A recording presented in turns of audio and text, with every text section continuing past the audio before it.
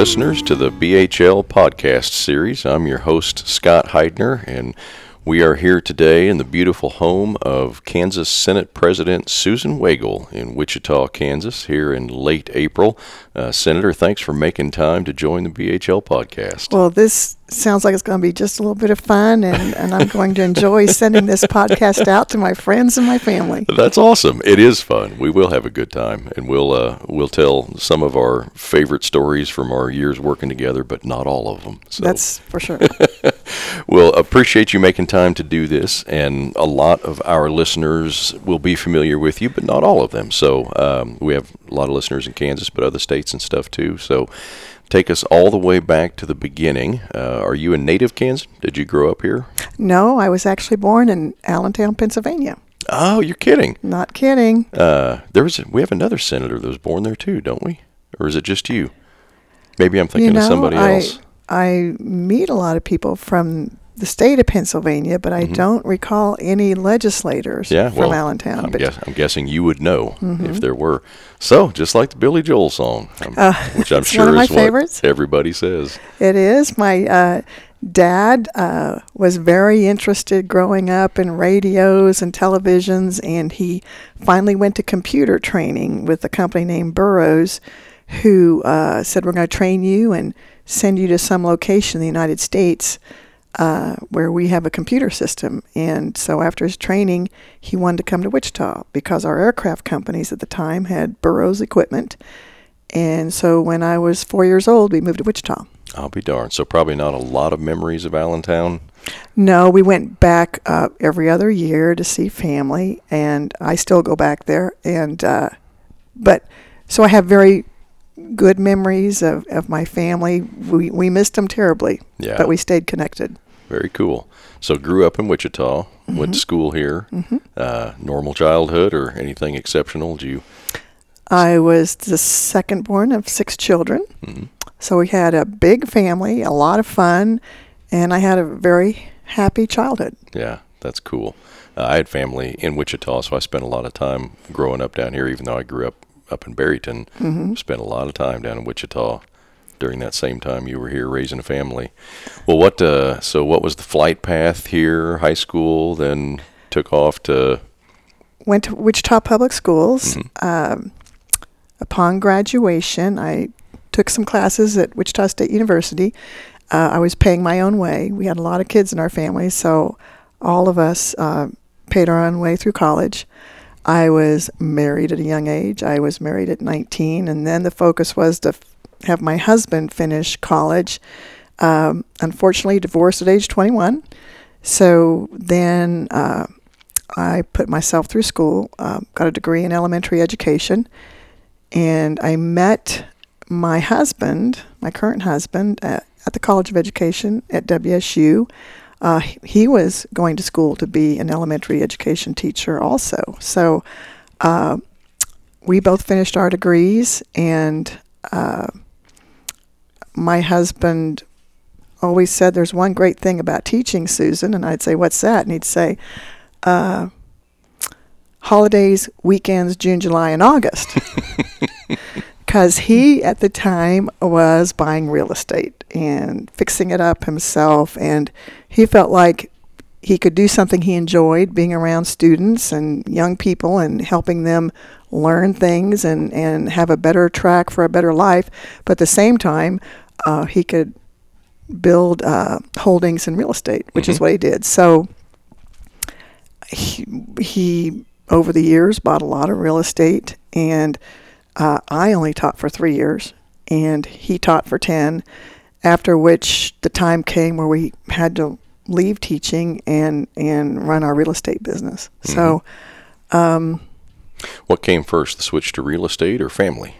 I say first, not priorities. I mean chronologically.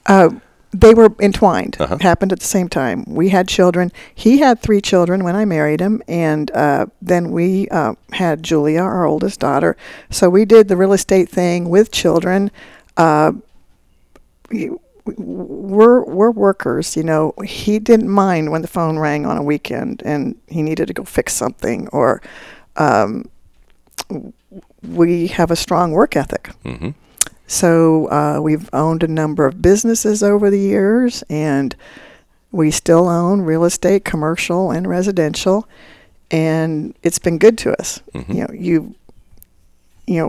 Inflation always happens, and so if you buy and hold and make it profitable during that interim, it's a way to make a good living. Yeah. So that answering the phone and being available on the weekend, that's not really optional when you own the business, is it? It's not for everyone. Yeah, no doubt. But he felt like it was a way to increase wealth. And when he started investing, I mean, interest rates were 18% on a house. And so the real estate market here and around the country was totally stagnant. And people would say to him, if you would take this house on my hands, I'll finance it for less of an interest rate, because that was about the only way you could sell houses. And he knew a number of people who were in real estate, and he bought a lot of homes that way at the very beginning. So it's been good to us. And he is 70 years old, and he's not going to quit working. He enjoys working. Yeah. So. Well, they say do what you love, and you'll never work a day in your life, right? That's right. You and I have never talked about this, but I've got a few rental properties too, and started that all at the end of the recession. Just as you guys took advantage of the crisis and the high interest rates and everything, at the end of the recession, prices were so low, deflated, and interest rates were so low. I mean, it was time to buy. Yeah. And there's seasons to buy, and there's seasons to sell. That's you right. Just have to learn. Yeah. So. Yeah. It's an interesting business. It really is. If you've got your brain on all the time, you can learn a lot. You really do. And if you're willing to work a few extra hours. I mean, anybody can gain tremendous wealth playing that market if they're willing to, wake up in the middle of the night if there's a problem. So. Yeah, that's the non-glorious part of it. Well, give me the short version then. So 7 kids between the two of you, and you were in Wichita the whole time, raised your family here? Raised the family here. We have an interesting story that's very unique to our family. We're very close. As you can tell here in my house, it's very children-oriented. Yeah. As of today, we have 15 grandkids, and we love being together. But we had a unique challenge in the late 80s when Tom's boys were coming to live with us. We were adding on a bedroom to our house, and we found termites during construction. So we called the pesticide guy. He came over, and he was going to put a chemical underneath our house, which was a chemical barrier that would prevent the termites from coming up through the ground into the house.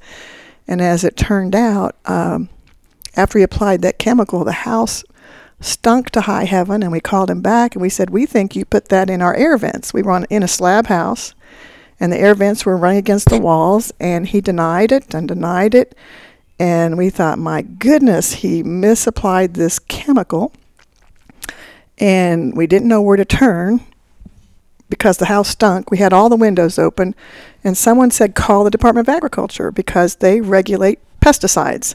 We called the Department of Agriculture, and 2 weeks after that happened, they made us vacate the house. They said it was toxic. Wow. And the chemical that was used at the time was a chemical called chlordane, which was banned the next year by the federal government. So we had a very toxic exposure to a chemical called chlordane.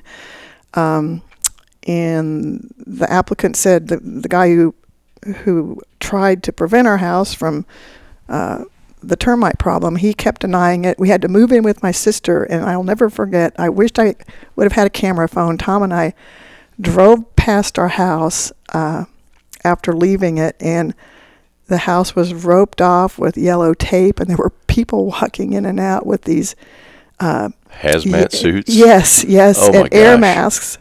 And they were trying to clean out the house of the chemical.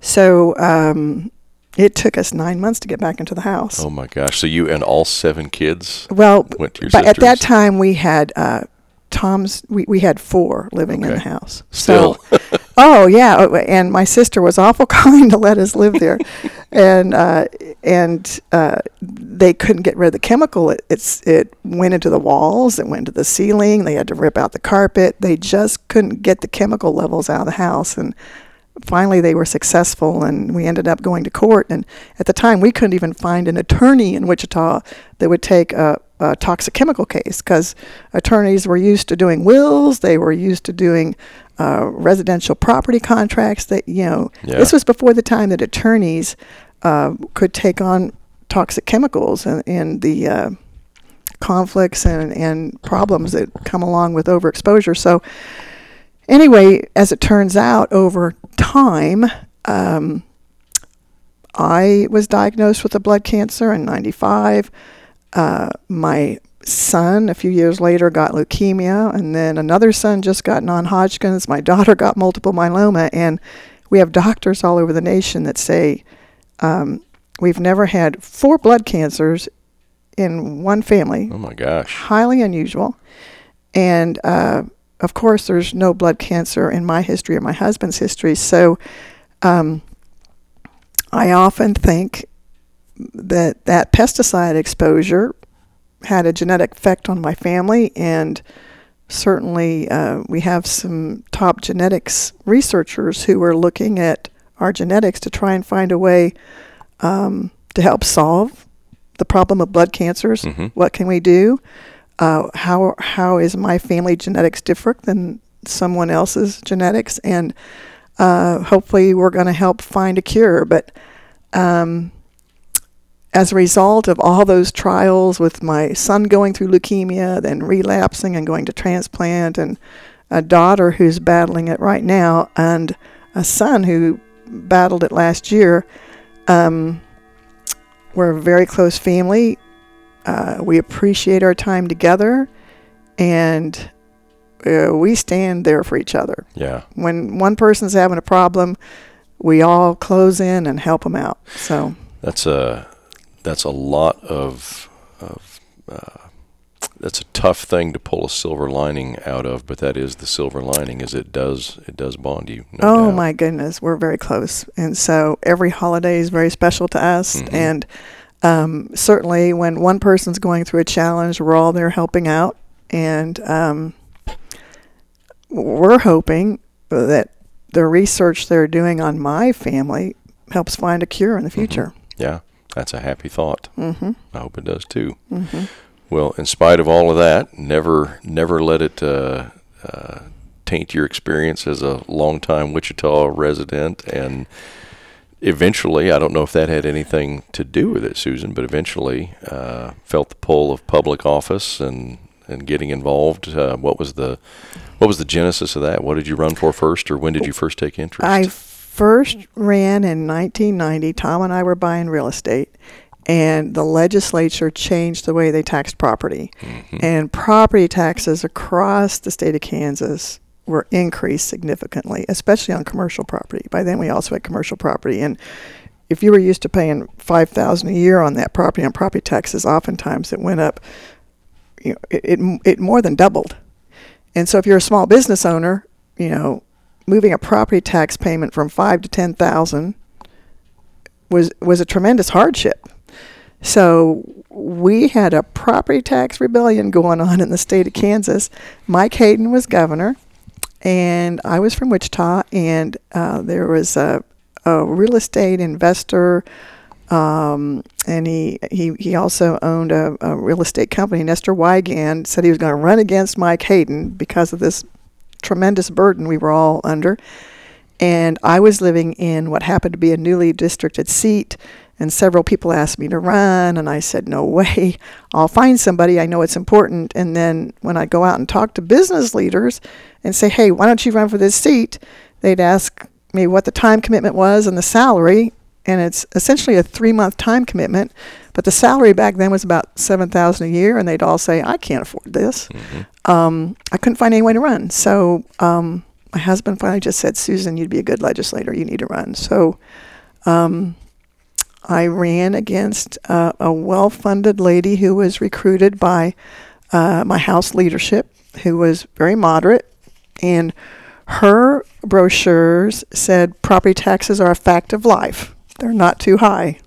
And my brochure said they're way too high. We can't afford what the legislature just did. It's hurting people's budgets. Mm-hmm. And of course I won. But that election was quite an election cycle, because for the second time in Kansas history, a lot of Republican incumbents who voted to increase property taxes were all thrown out, including the Republican governor was thrown out. Mike Hayden was thrown out of office. Joan Finney was elected, and the House went Democrat. Mm-hmm. So I'm one of the few people in the legislature who has served in the minority party and the majority party. And there's a big difference between being on the team that can help guide the process and then being the underdog. Mm-hmm. So that was quite a significant term, and Republicans started to learn their lesson. Yeah, I remember hearing Bob Dole say in his time in Washington, D.C., that you always wanted to govern in the majority, but in a lot of ways it was easier to lead in the minority party. I always thought that was a curious All you have to observation. do is throw bombs. Yep. You don't have to pass any legislation. All Well- you do is point out the deficiencies of the opposing side. Right. Well, it's amazing how consistent it is with elected officials that there is so often an event or an issue that pulled them into office.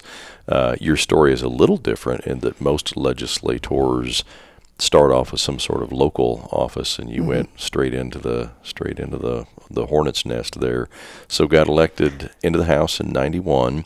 Correct. And tell us about your time in the House. Did you end up being in a committee chair leadership position? Because you and I actually started working together after you had moved to the Senate. This is our 17th session together, so I never knew the House version of Susan Wagle. Oh, the House version. Well, I realized that I was in the minority. The minority of the minority. First of all, I was a conservative, a fiscal conservative, and I was pro-life. And secondly, I was in the minority party. So that first election, I thought I need to help recruit conservatives and get conservatives elected. And certainly we did that, and we took back the majority the next election 2 years later. And then by the 94 election, I really helped turn Sedgwick County in that I helped elect a large number of conservatives to seats. And so then I, in turn, was then elected into leadership. So I was the first female Speaker Pro Tem in 94. I was reelected in 96 and ran for Speaker in 98. And I remember working very hard on that election, and I decided I don't want to cut any deals. I don't want to offer anybody a chairmanship.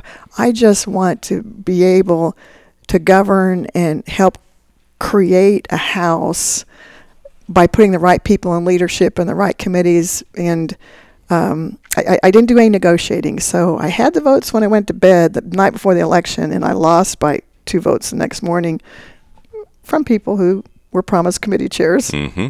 So I learned a lesson. Mm-hmm. Leadership elections are give and take. And so then I served a few more years, 2 more years, and then I moved on to the Senate in the year 2000, which would have been the first year, 2001. That's when you started lobbying. Mm-hmm. And that was my first year in the Kansas Senate. I'll be darned. So I have to ask, the House in 91, was it the stereotype of the smoky backroom deal? Could you still smoke on the House floor in 1991? You could not only smoke, you could drink. It was a smoky place. Which is actually a perfect segue. The next thing I was going to ask you is, what's the difference between serving in the House and the Senate? Oh, my goodness. Smoking and drinking on the And floor. we've gone a long way towards transparency. There was a time where if you wanted a bill, you walked into that legislator's office and you laid a campaign check on their desk. Said, hey, you going to help me with this bill? And you laid a campaign check on the desk. So we have gone through all kinds of ethics reform since the 90s, both at the state level and the federal level. And yes, you could do a lot of backroom deals. We didn't have the media back then. We had newspapers, and even they would come out with news late. I mean, news didn't travel fast, and there were all kinds of backroom deals cut back then, and things just weren't transparent. You couldn't tell who was taking somebody out to dinner and wining and dining them. Now it's all reported.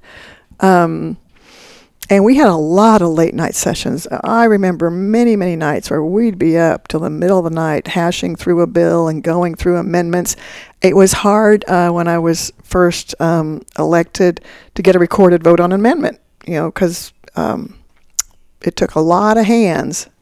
And if you were in with the leadership, you would deceive people by not allowing an amendment to be recorded.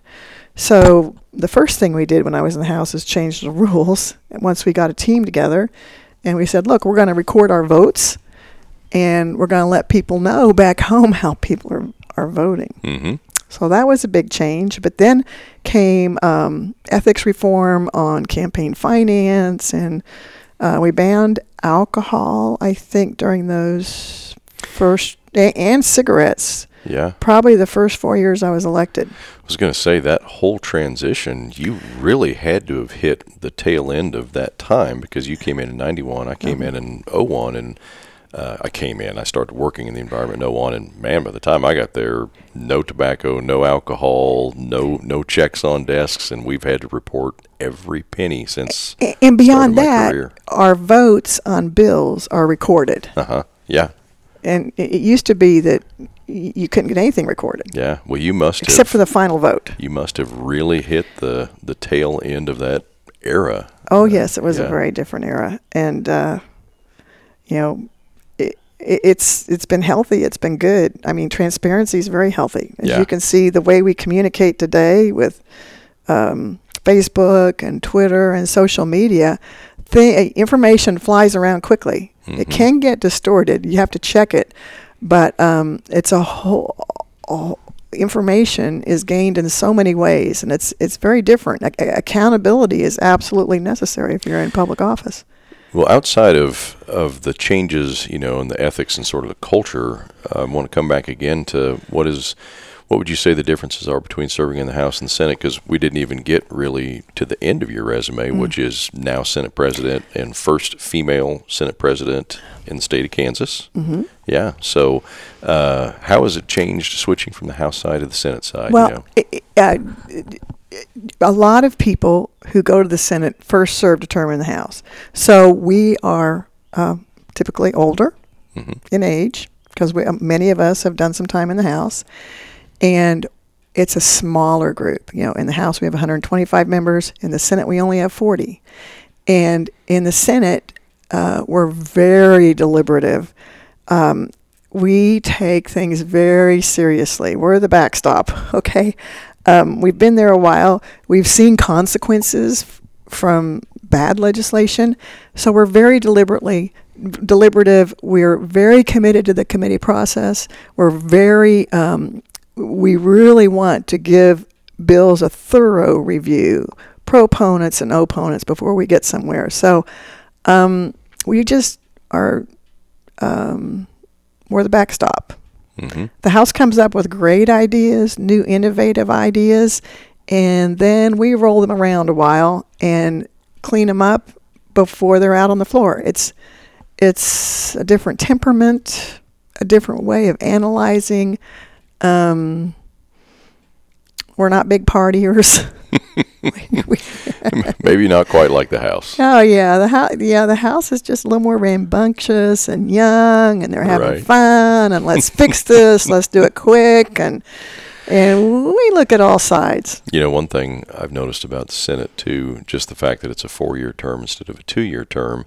It's always harder to do anything controversial in an election year when folks are going to have to run, and the Senate has a little more grace period in that regard to tackle those issues, because you're not up for re-election every other year.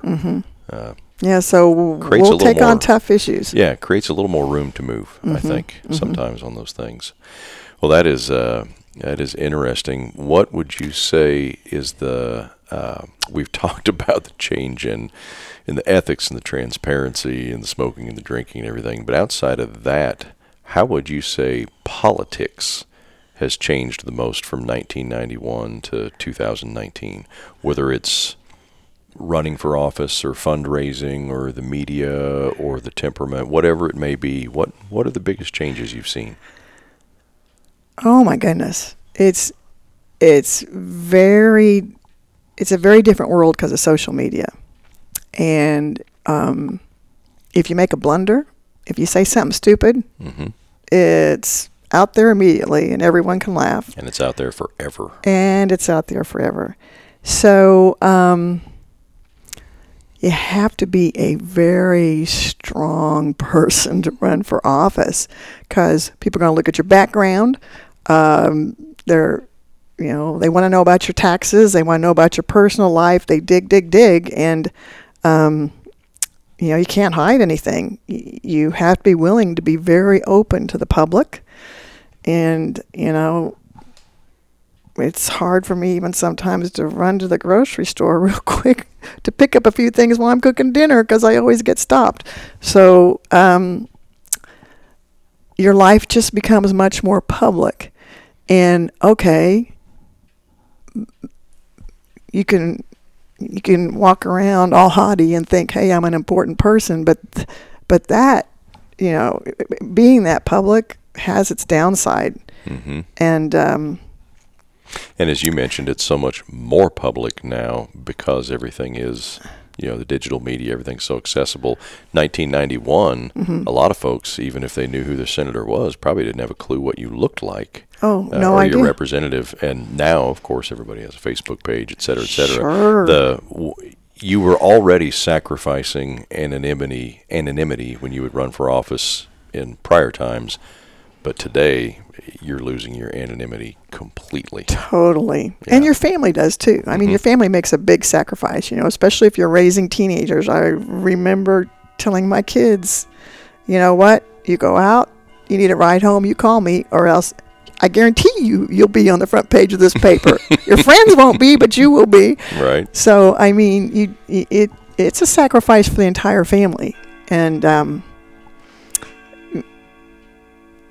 you have to be prepared and willing to be attacked. You've got to have broad shoulders, and you have to know what you believe. You have to feel strongly about your belief system and know that you're promoting a better life for everyone. You have to feel strong about it. You have to know the greater cause is more important than the attack you might get going out at a restaurant. So this is a total change of subject, but listeners probably may have just heard in the background where it's officially noon here at the Wagle House. Oh, it is.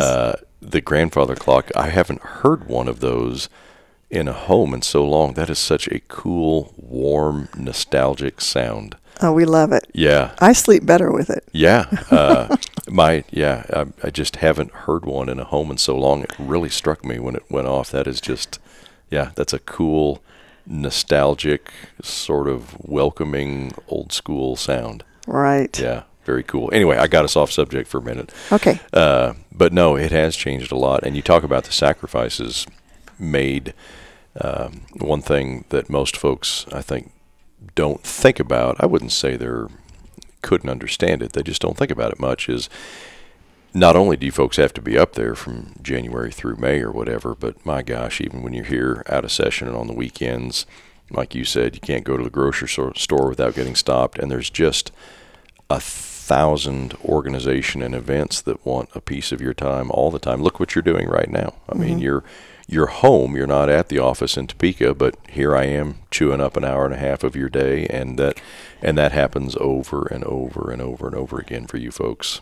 It's just a bigger commitment than people can imagine. It's a huge commitment, but you make it work with your family life. Thankfully, it's flexible. Yeah. And thank you for coming in at a time when we could sit down. And Absolutely. You drove a long way to get here, so I appreciate that. No hill for a climber. Okay. I love Wichita, and full disclosure, while I didn't get to see Brenda while I was here, I do my best to support the local Brenda Landwehr economic development sector of cigars. So, oh, wow. Yeah, I was able to Well, stop. you have a lot of clients in this community, too.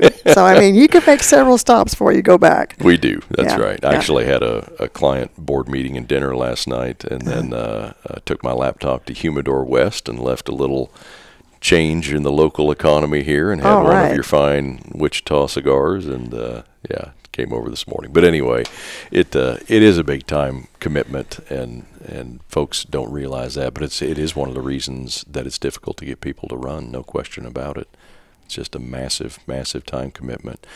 Well, let's talk about the Senate a little bit, and specifically the role of Senate President. We mentioned earlier, first female to fill that role in Kansas, and you're in your 5th session as Senate President? No, 7th. 7th. Yep, second term. I'm off second by term. a biennial. Thinking House. Yeah, okay. I am. 7th session as Senate President. So after all that experience, talk about some of the things that have been the most rewarding about being in that role, and some of the things that are the most challenging about that role. Because kind of like running for office in general, being in a leadership position like that is more than the average bear realizes to deal with. I have a lot of people come to me and say, you're Senate President, you have to pass this bill. People do what you say. And I kind of laugh when they tell me that. And I say, you have no idea how independent each of my colleagues are. And they all come from different professions. They come from different geographic areas of the state. They have different experiences in their life, and they may feel differently than I do. Mm-hmm. They'll be a Republican, and thankfully we have a very strong Republican caucus, but that doesn't mean that I can control their vote. Yeah. Now, I can help guide things. So, and there's times when I can protect my colleagues, too. Mm-hmm. From bills that are harmful, or bills that they think does one thing and actually the language has a different effect. So my goal is to keep Republicans elected. I believe that's good for business, good for families. It means long-term lower taxes, less government, because Democrats just tend to believe in bigger government and more regulation. So for me, I'm here to make Kansas a better place for my kids, for my grandkids, and so to help steer that process in that direction is my major role.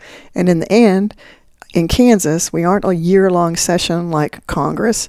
We have a deadline. We have to pass a budget, and we have to deal with the most pressing issues that are before us.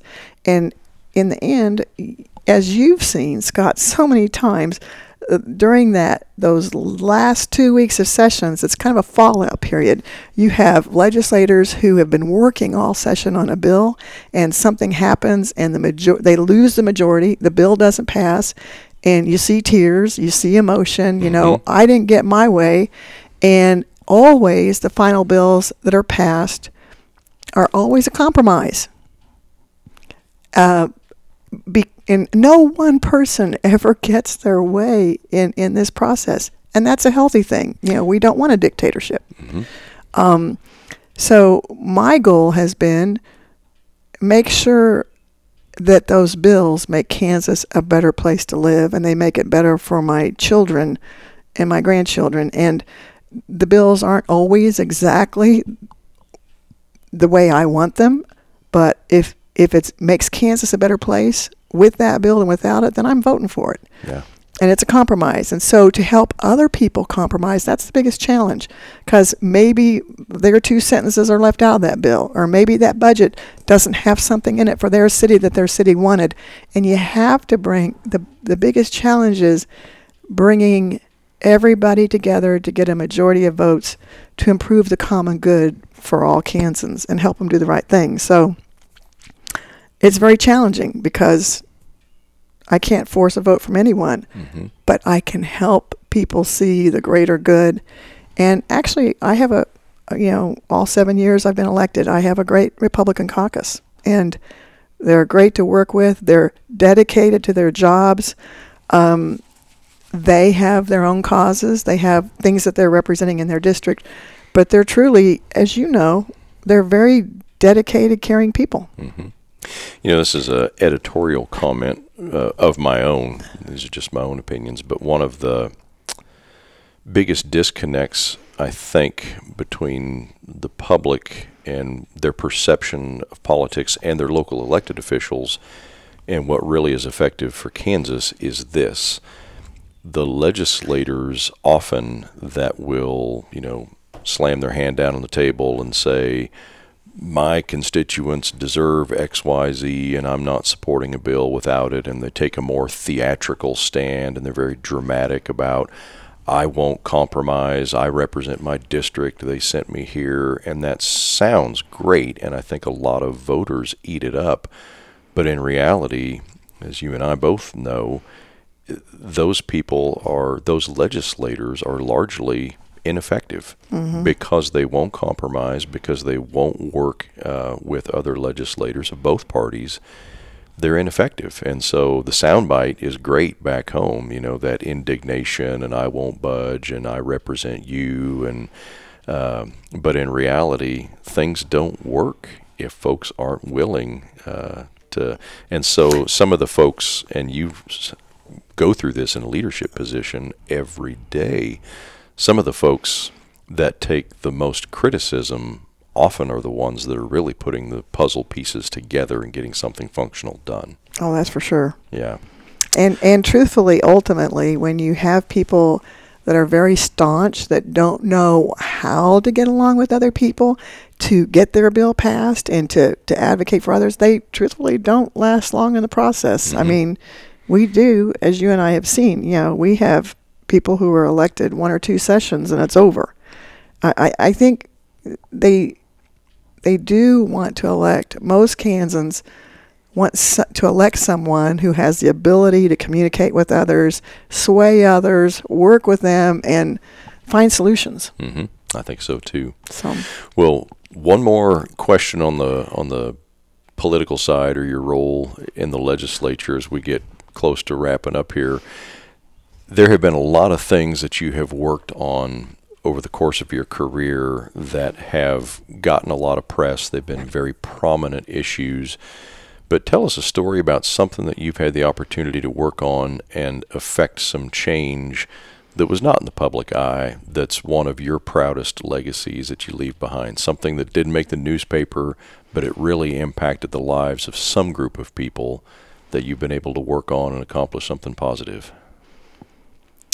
Well, there's some bills that I've passed that didn't get high profile. I remember years ago when the physicians didn't want naturopaths to practice in Kansas. They felt like they would be the best healthcare provider. And naturopaths, they didn't want to take on the role of a physician, but they wanted to help educate people on things they can do with nutrition to help improve their overall health. And there was a big battle in the state of Kansas on whether or not we would allow naturopaths to be licensed and practiced. And they weren't allowed to practice in Kansas. And so I remember taking on the establishment and saying, no, let them practice in Kansas. And I passed a bill against the will of a very powerful group because it was the right thing to do. And I'm sure there's a number of bills that I've done against the establishment. And just because, in my mind, we need to make Kansas better, give people options when they're facing challenges.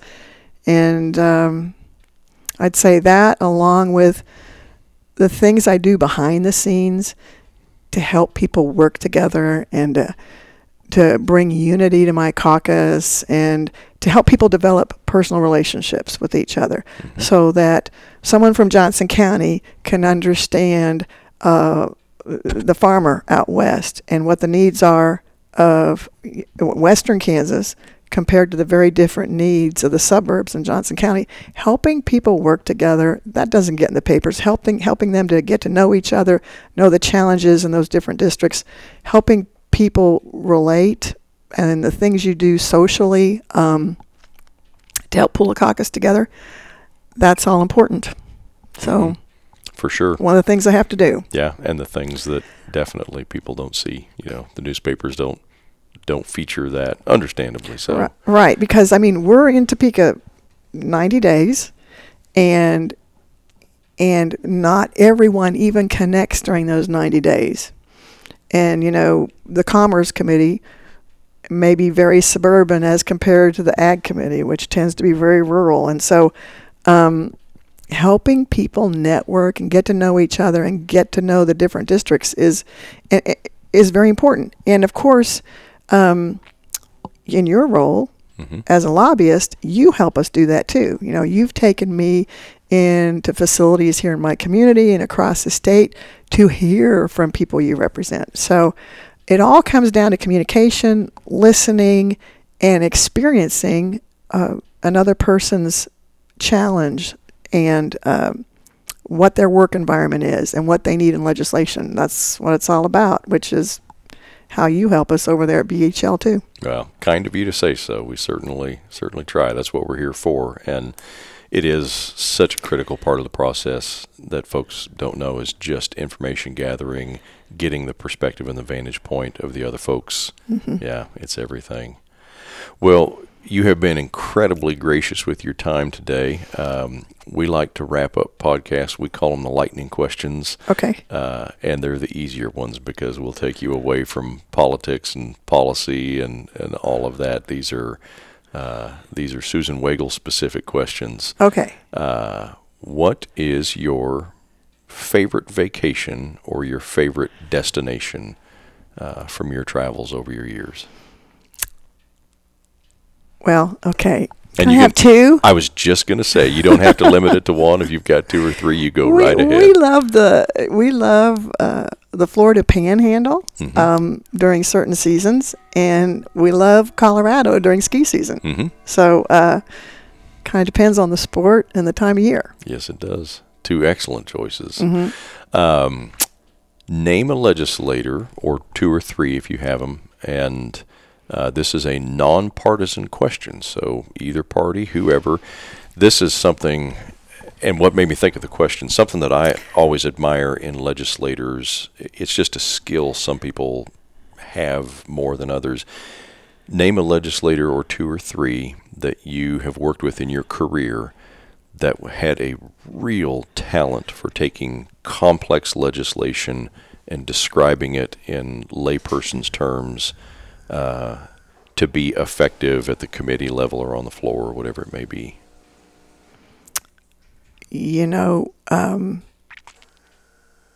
I would have to say my chairs, like a Dan Kirshen.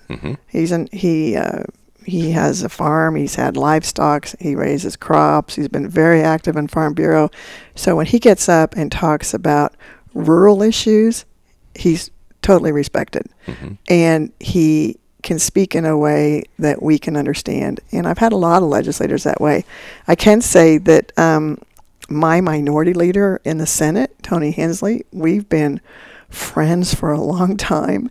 And we talk regularly, and I can run to his office, he can run to mine, and we both have open doors, and we respect the fact that we have different perspectives, but we're friends. And so he had a health challenge this last session, and he missed a few days, and I was over there making sure he was okay, and then I missed a few days because my daughter was in the hospital battling multiple myeloma. And so we're very close personally, and we respect each other's positions, but we get along. Mm-hmm. And I think you're right. He does have a gift for taking some pretty complex legislation, and he can distill it down to the everyman description pretty effectively. Yeah. Anybody else you want to add to the list before we move on? Oh my goodness, I have some wonderful people I've worked with. I can say in the House, I worked with Tim Schallenberger, and he became a speaker after being one of the rebels in the House and helping change the rules and helping bring transparency. And in that case, he took on his own colleagues and said, we need to fix this. We need more transparency. Our rules, our votes need to be recorded in the journal. And even though he was considered a rebel, he became a speaker. So people who bring about good, positive change and change the system for the better, even though they can be looked down on when they're fixing things, eventually in this process they rise up. Yeah. And the guerrilla warrior becomes the leader. Oh, absolutely, because they solve some problems. Yeah. Well, one last question, without asking you, when it is in terms of the date. What would be the defining national moment of your childhood? What is the memory of national importance? Like for, the younger generations, it might be the Challenger or Columbine or something like that. 9/11, obviously. What? And again, doesn't have to be one or two or three defining moments from your, age 1 through 20 years of national significance. I remember well when President Kennedy was shot, and I was in the classroom. I was in the 5th grade, and I could tell something was wrong. All of us could tell something wrong. The teacher was called out of the classroom, and when she came back, she looked shook, and she had tears in her eyes, and she told us the president was shot. And of course, at the time, we didn't know he had died yet, and it jolted everyone in the classroom. We were very young, but we became very quiet because we realized that was like an attack on our country. And then you go to 9/11, the attack in New York on the Twin Towers. I remember my son was very, very sick, and they were trying to figure out what was wrong with him, and he couldn't walk. And as it turned out, and we had just taken a test, and it was supposed to go on an airplane to California to see if he had some rare tick disease. He had been at a camp, and the plane couldn't get to California for the test because all the planes were grounded because the towers had been struck. Wow. And I remember turning on the television, and he was on the couch. He was very sick, and we watched that over and over again. We became very depressed. His test never got off. A couple weeks later, he was diagnosed with leukemia. But I'll never forget his school teacher coming over to our house, and to check on him, and she saw that television on, and she jolted me. She said, "Turn the television off, Susan. You and Paul need to focus on something else. And this is just too depressing." So I realized I needed to have a better attitude to help my son until we figured out what was wrong. And we needed to focus on good things rather than the attack on our country. And boy, I'm so glad she came over to visit us. What a personal impact, though, 9/11 and the